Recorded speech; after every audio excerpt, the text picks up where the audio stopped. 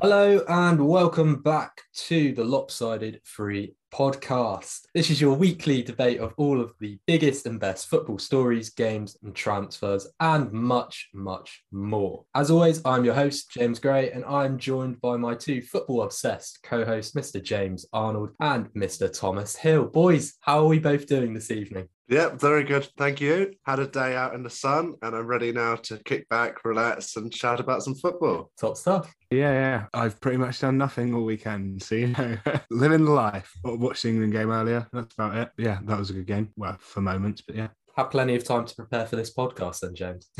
Well, yeah, it would seem that way. Exactly. Well, listeners, if you didn't know already, we are recording on Sunday evening. We're recording on the 5th of September to be precise. And this evening, we've got a bit of a different episode that we're recording. What should be hopefully a good one for you to listen along to and engage with.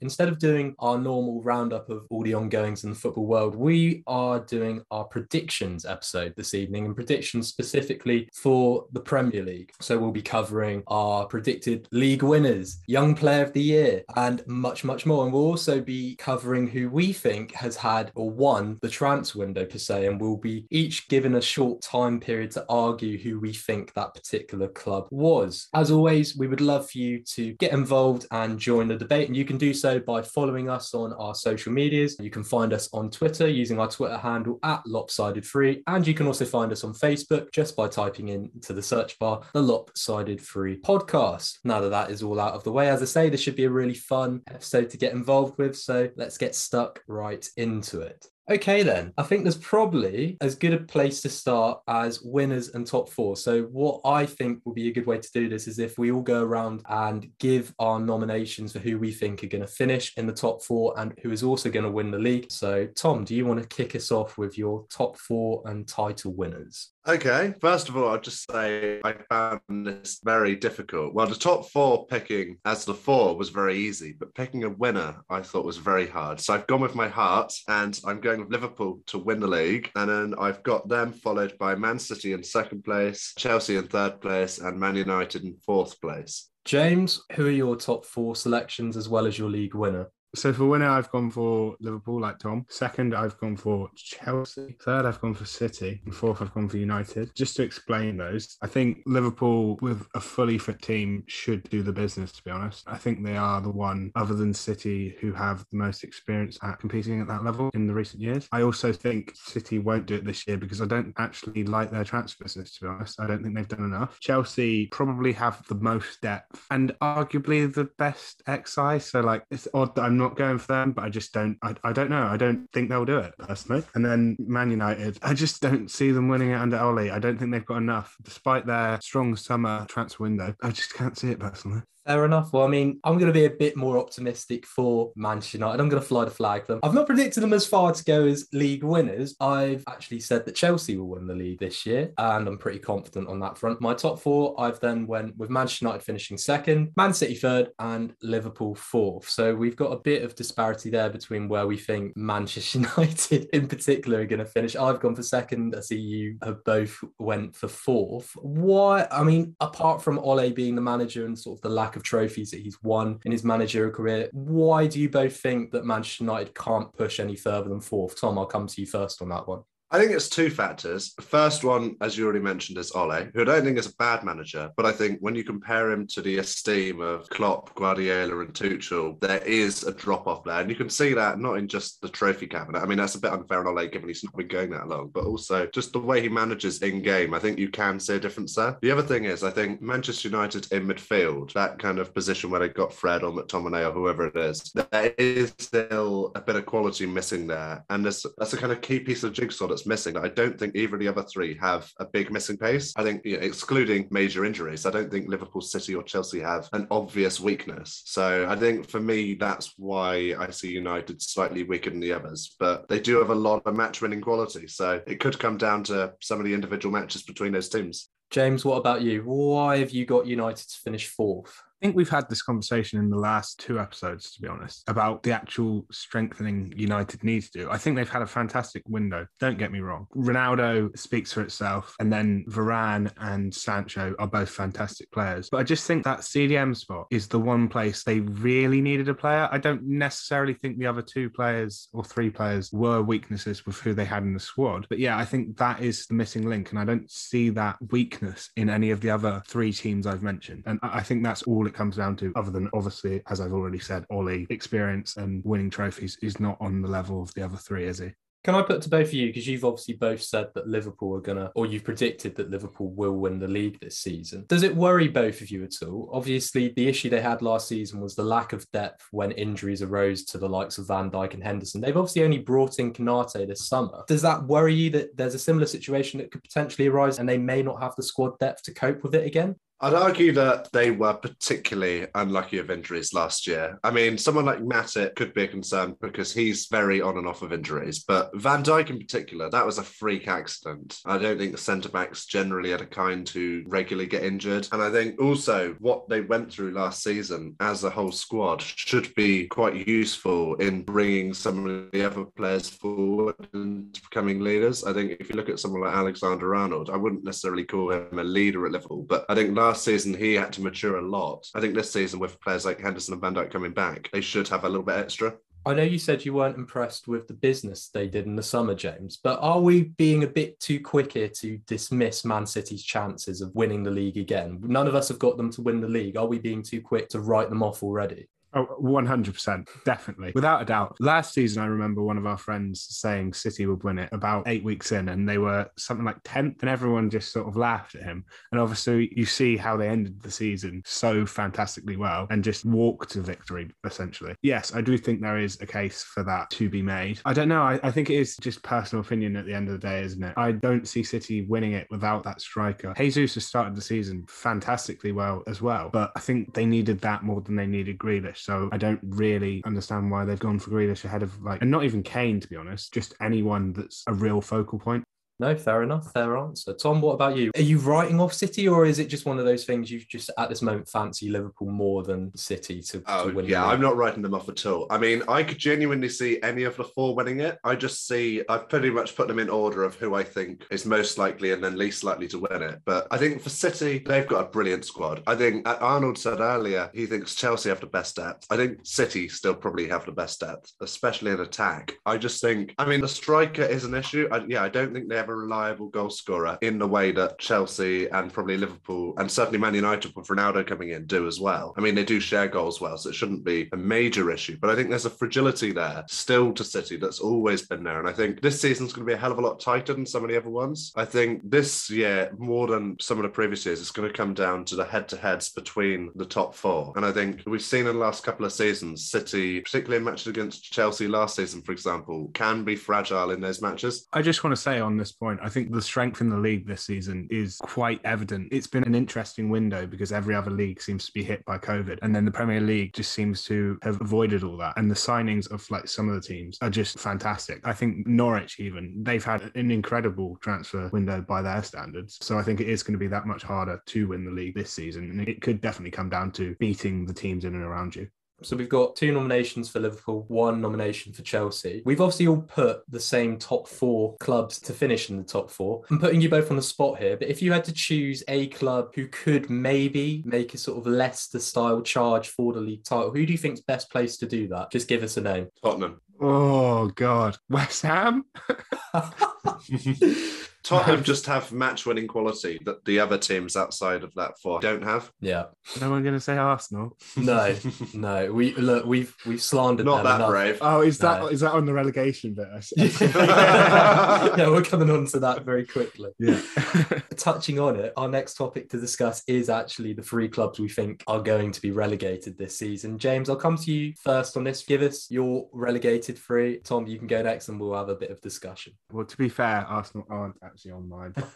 So mine are Newcastle, Watford, and Southampton. I think Newcastle and Southampton are fairly similar reasons. Newcastle really haven't brought anyone in the summer. They bought Joe Willock in, but I think they're essentially replacing a gap from last season. You know, he was there last season. They're not really improving, are they? And beyond that, they've really done nothing. I think they're a very fragile squad. They have a lot of players who have bad injury records, for instance, Wilson, Alan St. Maximin, and so I think they'll struggle. I think Southampton are a bit better than them in terms of their squad. Again, similarly with their summer, they're signing some more to replace players who have left, and I don't think that's progress. I think the one thing Southampton have on their side is a manager who, in my opinion, should probably be at a top 10 side. And then Watford, I think they're the most unstable of the three who came up, and I'm more picking them because I think a team that comes up normally does tend to go down. But actually, I think of the three that have come up this season, all have very strong sides and could definitely be one of the first seasons in a while where none of the newly promoted teams get relegated. All plausible shouts. Tom, who have you gone for? Okay, so I have two overlapping with Arnold. I also have Southampton and Watford. They're if I'm going to order them, I'd say Watford will be bottom. I think Southampton will be second bottom. And then I have Burnley as my other one. I just think they're one of those teams who haven't really added much year on year. I just think that does catch up with you eventually. I don't really look at their side and see much that impresses me beyond Chris Wood, who I really like. So yeah, I think it could be one season too many maybe for them. Does the Sean Dyche factor not come into it for you and almost feel this safety net around Burnley just because he's at the club? I don't know. For me anyway, I feel like until he leaves, I'm never going to feel confident to say Burnley are going to go down. Maybe. I mean, he certainly has a way of going about things, but I think you arguably could have said the same about Tony Pulis years ago, and eventually time ran out with him. Yeah, I was going to say a similar thing, to be fair. Obviously, Sam Allardyce had a fantastic relegation record until last season. I know he joined with a bit of a poison chalice, so to speak, but obviously, like, those records only last so long. Again, very plausible point. I mean, just to round things off in nominations, all three of us, I've gone for Watford as well. I think we're all pretty confident that they are probably going to go down. I think there'll be a lot of people's choice, probably out of the promoted three, as James was saying, to go down this year when you do sort of compare the squads of those three clubs. I've also opted for Newcastle with James, and I'm the only one, I'm sorry to say it, Tom, I'm the only person that put Norwich in their bottom three to go down. I'm interested to know, why didn't you two go for Norwich? I know, Tom, you've got your allegiances, but you've obviously seen the business they've done this summer. You're obviously confident with their chances of staying up. It's a little bit of a heart and head kind of balance there. I mean, I certainly expect them to be in amongst it, but I don't know. I think compared to the other sides that I picked, I think they maybe have a little bit more quality in certain areas. Thinking maybe Gilmore in midfield and Pookie up front. I think compared to some of those teams, there's maybe just a tiny bit more quality in areas. And I think they will have learned a lot from the last time they've gone down. It's a pretty similar team to the one that went down last time, just with a couple of extra additions. So they might just have that experience to do it this time.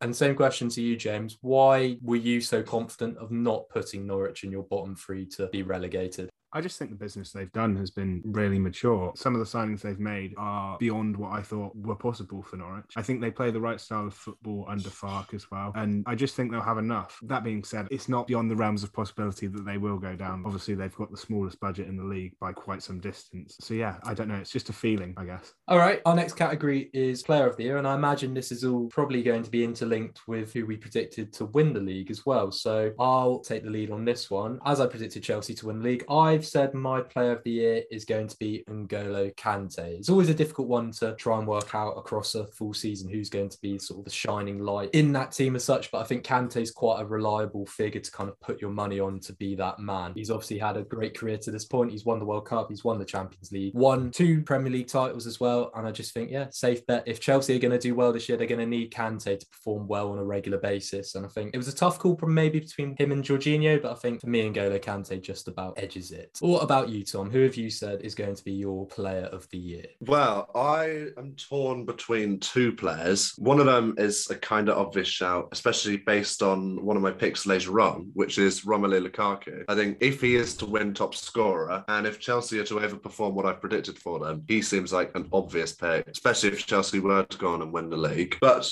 going alongside the predictions I've already made, I think it could well be Virgil van Dijk. Now, I know the kind of novelty of centre-backs winning it is a little bit worn off after he won it a couple of years ago. And I can't remember if Ruben Dias did win it last year, but he was certainly in contention. So the novelty of that's probably wearing off a bit, but I just think it's so obvious how important he is to them. It will be even more strikingly obvious than usual with him coming back this year, having missed almost all of last season. And I think as well, I mean, someone like Ruben Dias is an absolutely excellent player. He helps to organise Man City and he's an excellent one-on-one defender. But I think with Van Dijk, you've also got, he's so important to the way Liverpool attack. I think that's going to be, again, with him coming back this year, that's going to be so obvious to see how he's important in every single aspect of what they do. If Liverpool are to win the league, I would not be surprised if he wins Player of the Year. I agree. I think if Liverpool are going to have a good season and they're going to make a title success out of it, Virgil van Dijk is 100% going to be at the heart of that. James, who have you gone for as your player of the year? Well, I thought this was by far the most difficult category to pick, to be honest. I think there is an argument that between 15 and 20 players could be competing for this award, which I think is quite unusual because I think normally there's one or two stand-up players and then a few tertiary performers, I suppose. I think I've played it very safe as well, like the two of you, but in a different way in that I've gone for Mo Salah. I think he's been arguably the most consistent performer in the Premier League since he's arrived, maybe with an exception of De Bruyne, but like he doesn't get the same attacking returns as De Bruyne, so he's always a bit underlooked for an award like this. He has obviously won it, I believe. But yeah, I just think Salah will have the form, and I sort of had to double down with Liverpool where I've said them to win the league. So yeah. Fair enough. I think three very good shouts for Player of the Year. Obviously, as we've said, it's a difficult award to predict at this moment in time because there is just that many games left to be played, that much of the season left to go. But maybe you've heard it here first, folks. Maybe one of these players will be Player of the Year. You'll have to wait and see and come back and listen to this episode in 9 months' time. All right, sticking with the topic of Player of the Year, we're now going to move on to Young Player of the Year. James, I'll come back to you for this one. You can hit us off with who you think is going to be your Young Player of the Year. Well, would you believe it? I've tripled down. Surely not. No. So I think just because he probably is the best young player in the Premier League, I've gone for Trent Alexander-Arnold. However, once again, I think this is such a difficult award to pick because I think there's so many good talents coming to the fore at the moment. Certainly like Greenwood, another player, Sancho has obviously just signed and has fantastic talent. He's not had the opportunity yet, but like when he gets going, he could be something so special. Even as quite a niche shout, Harvey Elliott started the season well for Liverpool, but I just think Trent, he does so much more than the others at the moment. And I know I've discounted some players like Foden and that, but I just, it's just opinion, isn't it? Exactly. I mean, Arsenal fans will probably be screaming Emil Smith Rowe, Bukayo Saka, but yeah, but they don't know much, do they? We're just alienating more Arsenal fans week by week on this podcast. Do we want Arsenal fans? Yeah, yes, we do. We hate everyone here. We're not biased at all in this podcast, honestly. Tom, who have you gone for as your Young Player of the Year? So I kind of shut out with a Chelsea player for my Player of the Year, going for Van Dijk over Lukaku, but I'm going to go for a Chelsea player this time. I'm going to go for Kai Havertz. I think a lot was built of him, obviously, when he joined Chelsea for, I think it was up to 85 million or something like that last summer. And it kind of took a while to get going, but I think towards the end of last season, you did start to see just how good he is. And I think he started this campaign off very well too. I think it's obvious the quality that he has, and he seems to have pretty much nailed down a starting berth in this Chelsea team too. I think if Chelsea are going to win the league, Lukaku's obviously going to be the main man up top, but I think they're going to be very reliant as well on Havertz to have a big attacking impact for them. And yeah, I can see him doing it. I think he has pretty much everything a forward needs to succeed in the Premier League. He's good off both feet. He's got technical quality. He's got the physicality for it. He's a tall guy. When headers, I think he's got everything he needs to succeed. I think that's a very interesting shout because if Chelsea, well, regardless of whether they win the league or if they have a successful season without finishing top, I think you've got a good mixture of young players competing certainly for that Young Player of the Season award, in the sense of you've got Kai Havertz, as you've mentioned there. Mason Mount is probably the next obvious one to sort of say who he'd be in competition with. But maybe if you're looking for a more sort of out there shout, you've got someone like Reece James, or maybe if he can get the game time, someone like Christian Pulisic as well. So there's plenty of competition coming from his own club for that particular accolade. completing the mix, I have also gone for a player, not one from Chelsea or from Liverpool. I've actually backed Manchester United shop. I have went for Mason Greenwood, and ignoring recency bias, obviously he's had a great start to the season, scoring 3 goals in his first 3 games. I don't know what it is. I just get this sense that this season could potentially be his year to really make a mark and not only cement his place in Manchester United's team, which is obviously going to be more difficult, more competitive now with the additions that have been made this summer, but also potentially an England squad as well. I think give it time, I think he could quite easily become one of England and Manchester United's most key and pivotal players. And for me, yeah, I get the feeling that this year could be his year to make his own. I don't know what you guys think about that at all. To be fair, I think he really pushed on in his career at the end of last season. I think he had quite a few goals at the end of it. And yeah, I do think he looks like the real deal. I guess the question is whether he gets the game time. I know he has at the start, but like with Ronaldo signing and Sancho also coming in, it's going to be hard to make a case for him to start every week, I guess. And then also there's the question mark over where he plays, because wing or striker. Ideally, I would want to see him up front in the next few years because I think that's what he's been billed as. But equally, he's as good on the wing. So it is almost one of those awkward places where because someone doesn't have a set position, they might lose out, if that makes sense. I think he could have a real opportunity this year because of the injury problems for Marcus Rashford. Obviously, Ronaldo's come in, but I'd imagine he's probably displacing Cavani, who himself has been a little bit off with fitness at the start of the season. I would imagine right now, especially with the form, Greenwood surely solidified his right wing berth for at least the coming games. And as long as he keeps up that form, I really don't see why he should be going anywhere. I think he's a very good shout for Young Player of the Year. And as a fellow Englishman, it'd be quite nice for that to happen, really. Have either of you got any sort of out there shouts for who could potentially be a bit of a dark horse in this particular category? God, you're really throwing up the curveballs this week, aren't you? I know. Well, I think he's not one that I meant. He's not one that I mentioned, but I know you mentioned Arnold earlier. Harvey Elliott. I mean, I think that's a pretty out there shout, but you never know. If he gets the game time, a bit like Greenwood, it's going to come down to that, really. He certainly offers something different to Liverpool that not many others in that squad do. So if he can find a niche for himself, I know at a point last season, Curtis Jones was given a lot of game time because he was offering something slightly different. So I mean, that did kind of fade away later on in the season. But if Harvey Elliott can have the same kind of form, he might well be able to find a niche in that team. Even if he's not starting every week, there's going to be rotation. He might well be able to find some decent game time. Absolutely. We will have to wait and see. All right, next category, top goal scorer. Be interesting to hear who we've all gone for here. James, do you want to kick us off? I'm fairly sure we're going to have gone for the same player, to be honest, but I would be surprised if not. I've gone for Lukaku. I think he's got great form in Serie A, and he's obviously shown his scoring form before in the Premier League. I think we touched on it last week as well, that he looks back to his normal self, and he's also added assists to his game. I think he's just a fantastic all-round player, to be honest, nowadays. And I think it shows that he's been like shoehorned into the Chelsea team already, how good he is, because I think there was a tendency to switch around last season with Tuchel's teams, but it seems like he is already a stalwart of this Chelsea team. But yeah, I can't see beyond Lukaku. I know Cristiano Ronaldo obviously has that quality, but I think maybe it's just a year too late for him. Yeah, valid points and good shout. I think you're probably onto it when you say that we're all going to say Lukaku. I have also put Lukaku down as top goal scorer, really just repeating everything you've just gone over there. I think he's out there as one of the outstanding goal scorers in the league, centre forwards, and it should be interesting to see if anyone can match him this year, shall we say. Tom, who have you went for as your selection for the top goal scorer?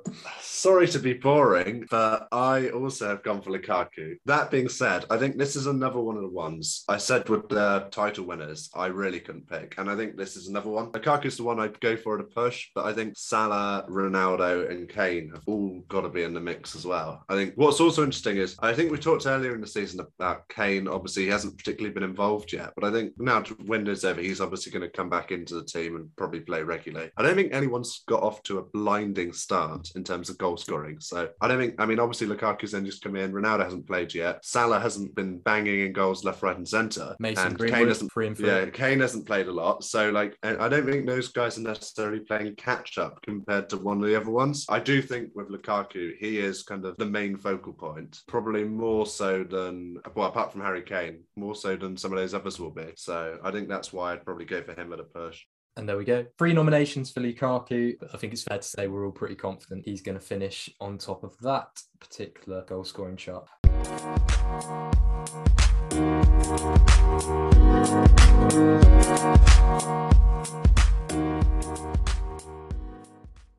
Okay, next category we're going to move on to is our one to watch category. So this is a player, not necessarily who we think is going to be young player of the year, but we think is someone that fans should be keeping an eye on, who we think could potentially cause a shock or two and have a bit of a breakout year as such. So Tom, I'm going to come to you first for this one. Who is your player to watch this season? Well, I spent a long time pondering this question, and in the end of the day, I decided to look close to home. I think it really depends on what you define as breakthrough, but I think he probably would count as this. I'm going to go with Billy Gilmour. He obviously has featured sporadically for Chelsea last season, both in the Premier League and the Champions League, but he never really got a consistent run of games. I think it's quite clear that is going to happen at Norwich this season. I think if you look at the level he's performed for Chelsea, as I say, in the Premier League and the Champions League, I was very impressed for him playing for Scotland in the Euros as well. I think he's shown he can do it at this level in one-off games. I think this year it's going to be about consistency in a team that doesn't dominate games in the same way that Chelsea do. But I think he could be absolutely fantastic this season, and I think make a real push for trying to get into Chelsea's starting 11 next season. So for me, I think, he's the one to watch. Very good shout. Certainly, as you say, if Norwich are to stay up, I think he will be one of the standout players for them this season. James, who have you gone for as your one to watch? I was sort of torn between two players, to be honest, for different reasons. But those players are Francisco Trincao and Dan James. Trincao was obviously a part of the Barcelona squad last season, played like 28 games, something like that, which is obviously quite impressive for a player of his age. I think he's only 21. So I think he is a player with some class, and therefore I can see why Wolves have gone for him. I think it could be a breakout season for him this year, maybe young player of the season, who knows? But yeah, I think he's got some class to him and I hope he does well. It could be a good season for him. As far as Dan James is concerned, obviously he's a player that Bielsa has wanted for a few seasons now. I think they were heavily linked with him when he made the move from Swansea to Manchester United. He's got some good attributes to be able to succeed, obviously like his pace being at the fore of his ability, but I just don't think that Bielsa would have gone for him if he didn't see something in him. And I think under Bielsa, we've obviously heard some of the stories of like Calvin Phillips, who's been coached to almost a level above what he should be playing for. I know he's a fantastic player now, but he said it himself, he feels like he probably shouldn't be at this level, if that makes sense. I just think Dan James has the potential to be another one of those stories, personally. Two very good shouts, and I actually agree with one of yours. My one to watch is Francisco Trincao as well. I mean, again, completely agree with all of the points you made. Just to kind of add a bit more to it, he obviously joined Barca for 31 million euros the previous summer. They actually inserted a buyout clause of 500 million euros into him, which obviously speaks a lot about how highly they rated him. He's obviously joined Wolves this season on season-long loan with an obligation to buy. I do wonder how much of that move came about because of Barcelona's own financial position at this moment in time. I think in the clips and the games that I've been able to see of him already in the Premier League, I think if he can adjust to the intensity, adjust to the speed, I think he could be a really interesting and exciting player outside of that sort of top 6, top 8 teams this year. It could be a really interesting move for both Wolves and the Premier League. Have either of you again got any sort of notable mentions for who could be ones to watch this year? The other one for me would probably be, sorry to toot the Norwich horn again, but Emi Buendia. I think with Jack Grealish leaving Aston Villa for Man City, Buendia looks like the obvious replacement. I think we talked about this in our Villa segment of another podcast. But I think obviously they've made a lot of signings, so it's not all going to be on him, but he does seem like the most direct replacement. I think he was fantastic when he was in the Premier League last with Norwich. Then he's now part of the Argentina squad. So I think what Villa do well could go through him a lot this season. All right, we're now moving on to what I think is going to be the funnest segment of today's podcast. It is who we think club-wise won the transfer window this summer. And this again is a Premier League club that we're selecting here. And what we're going to do is we're going to give each of us a minute to essentially argue why we think that club won the transfer window this summer. So who wants to go first? Tom? Oh, it's a lot of pressure, but I'll accept the mantle. Look, I'll give you the countdown and you've got a minute to argue your club's case. Who have you actually gone for before? I've gone for Crystal Palace. Crystal Palace, okay. You have a minute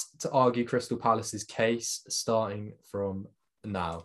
Okay, so with winning the transfer window, I wanted a team who had fulfilled all the areas in their squad that needed developing and that hadn't, lost a key part. So I didn't want to go for Man United because I feel like midfield they haven't strengthened enough. I didn't want to go for someone like Villa because they've lost such a key part in Grealish. I think with Palace, they've lost some key players in defence like Gary Cahill, but they've improved on that, in my opinion, with players like Anderson and Guehi coming in. I think in midfield, with players like Elise and Gallagher, they've added real quality for relatively low price. I think with Edouard coming in up front late in the window, that's a top quality addition for them, where I think they're really lacking elsewhere. No, sorry, when they were really lacking beforehand. So for me, I think they're one team who's added quantity and quality for good prices and haven't really lost any strength from outgoings.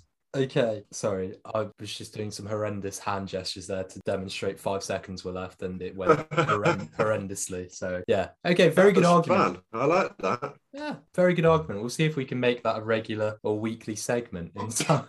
Well, put people on the spot. Yeah. I've just realised I'm not going to be able to make a mistake, and that has just thrown me off a bit. It's fine. Just brush over it. If you make a mistake, you make a mistake. All right, we'll go on to you next then, James. Who have you gone for? Okay.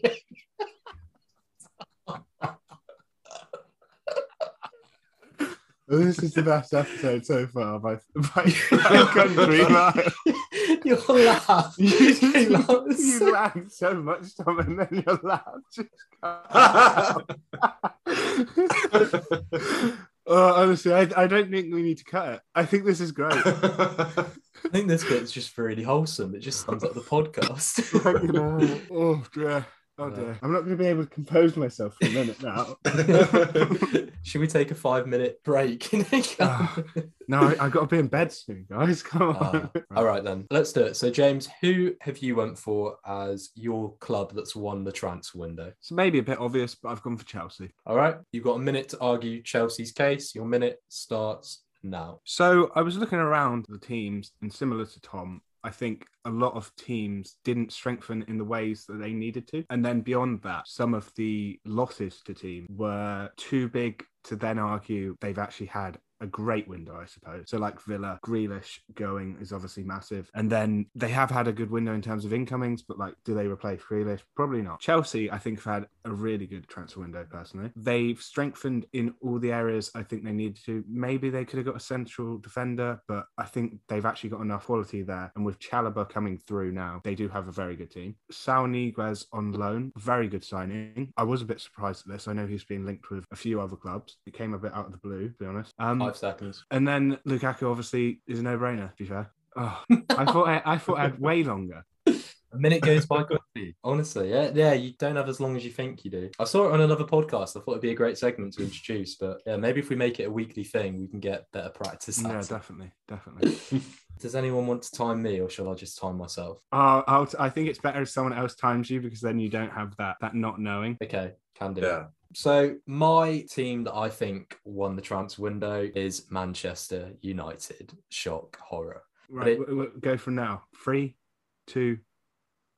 So Manchester United, my metric for this is simply, has a team come out of the other end of the transfer window stronger for it or better for it than what they started with? And Manchester United, it's a no-brainer. They have done. They added Jadon Sancho, Rafael Varane, Cristiano Ronaldo, all for a combined £125 million, we're led to believe. Personally, I just think the 3 additions, yes, we could have potentially added someone else in midfield, but for me, the 3 additions are brilliant. You look at the value for money we got for Varane, 36 million. When you compare that to other centre-backs that have moved this summer, Ben White, 50 million, Kurt Zouma moved to West Ham for 35 million. I think it just sums up the value for money we got for him. Cristiano Ronaldo, people can say about his age. When Cristiano Ronaldo is available, you sign Cristiano Ronaldo. He scored 31 league goals this last season. He might be the difference. I'll leave it at that. Seconds to spare, unlike the other 2 of us. There we go. At least one of us got the hang of it. Like you've done podcasts before. Surely not.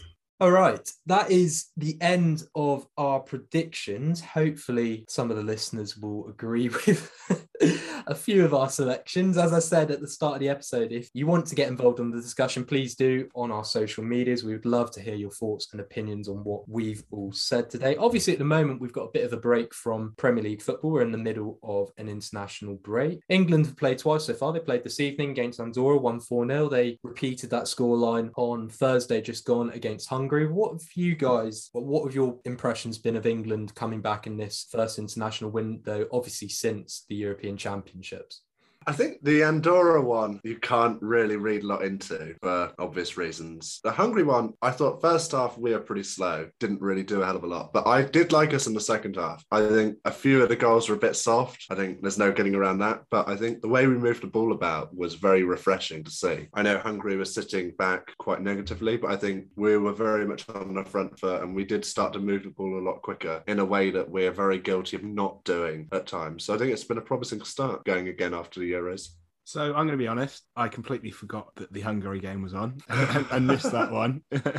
Bigger fish to fry, I guess. But no, I did watch the Andorra game today, mainly because you guys reminded me that it was on, to be fair. And yeah, I thought it's just pretty standard, isn't it? Qualification football. We're never amazing, we're never bad, but it is what it is, I guess. I do want to bring the Alexander-Arnold central mid position into debate. I don't know what you guys thought on this, but a really interesting move by Southgate, in my opinion. I thought he started quite poorly in the sense that he almost looked like he didn't know the role and tended to drift out to that right back position. But I thought actually half an hour in, he sort of was making the right movements. He was almost a free eight in the sense that sometimes he was appearing in line with Bamford. Other times he was still going out right a bit more. But sometimes he was like tucking in. And actually, I think it was an interesting decision, but potentially one that could be used again.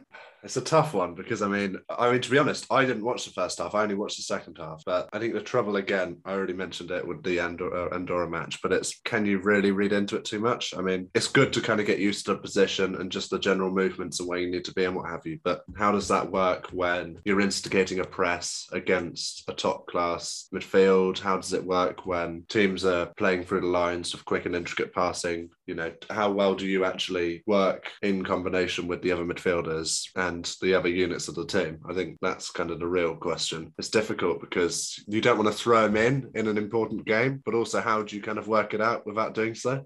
I agree with you, Tom. In terms of opposition, there's probably no more ideal game to sort of have this experiment, if you will, of playing Alexander-Arnold in the middle of the park. But at the same time, can you really gauge too much of it, regardless of how well or how badly he did from the game? I actually found it quite interesting that, because this is a debate that a couple of people have had for a while now, of whether his long-term future lies in midfield. I find it interesting that Southgate, rather than Klopp, is the first person to have tried this. I don't know if Liverpool have done it in any of their pre-seasons over the last year or two, but to my knowledge, this is the first time he's actually been tried in this position. So whether Jurgen Klopp even would take anything from this and look at it as something longer term that he could implement at Liverpool, would be interesting to know his thoughts on that. I'd have thought Liverpool have a lot less options at right back than England do. And Trent's also a lot more important to that Liverpool side than he is to the England side when he plays. So it's probably why Southgate's gone for it first, I'd have thought. Yeah, I'm not going to lie. That's exactly what I was thinking. There's so many options in right back for England. Definitely. Good point, actually. We obviously saw Patrick Bamford called up to the England squad for the first time in this international window. Was there anyone that you boys were particularly keen on seeing getting a first call up or maybe getting a recall after a certain period out of the England team? Mason Greenwood probably would be the one. I don't think there's anyone off the top of my head who hasn't been called up by Southgate yet who I'd have been really wanting to be. But yeah, Mason Greenwood's the one who probably should be getting a call up soon. Yeah, I think that's a tough one. Maybe Danny Ings, someone like that. But again, like, I think all the players that are getting picked on pedigree and form. And I don't think there's really many challenging for those positions at this moment in time.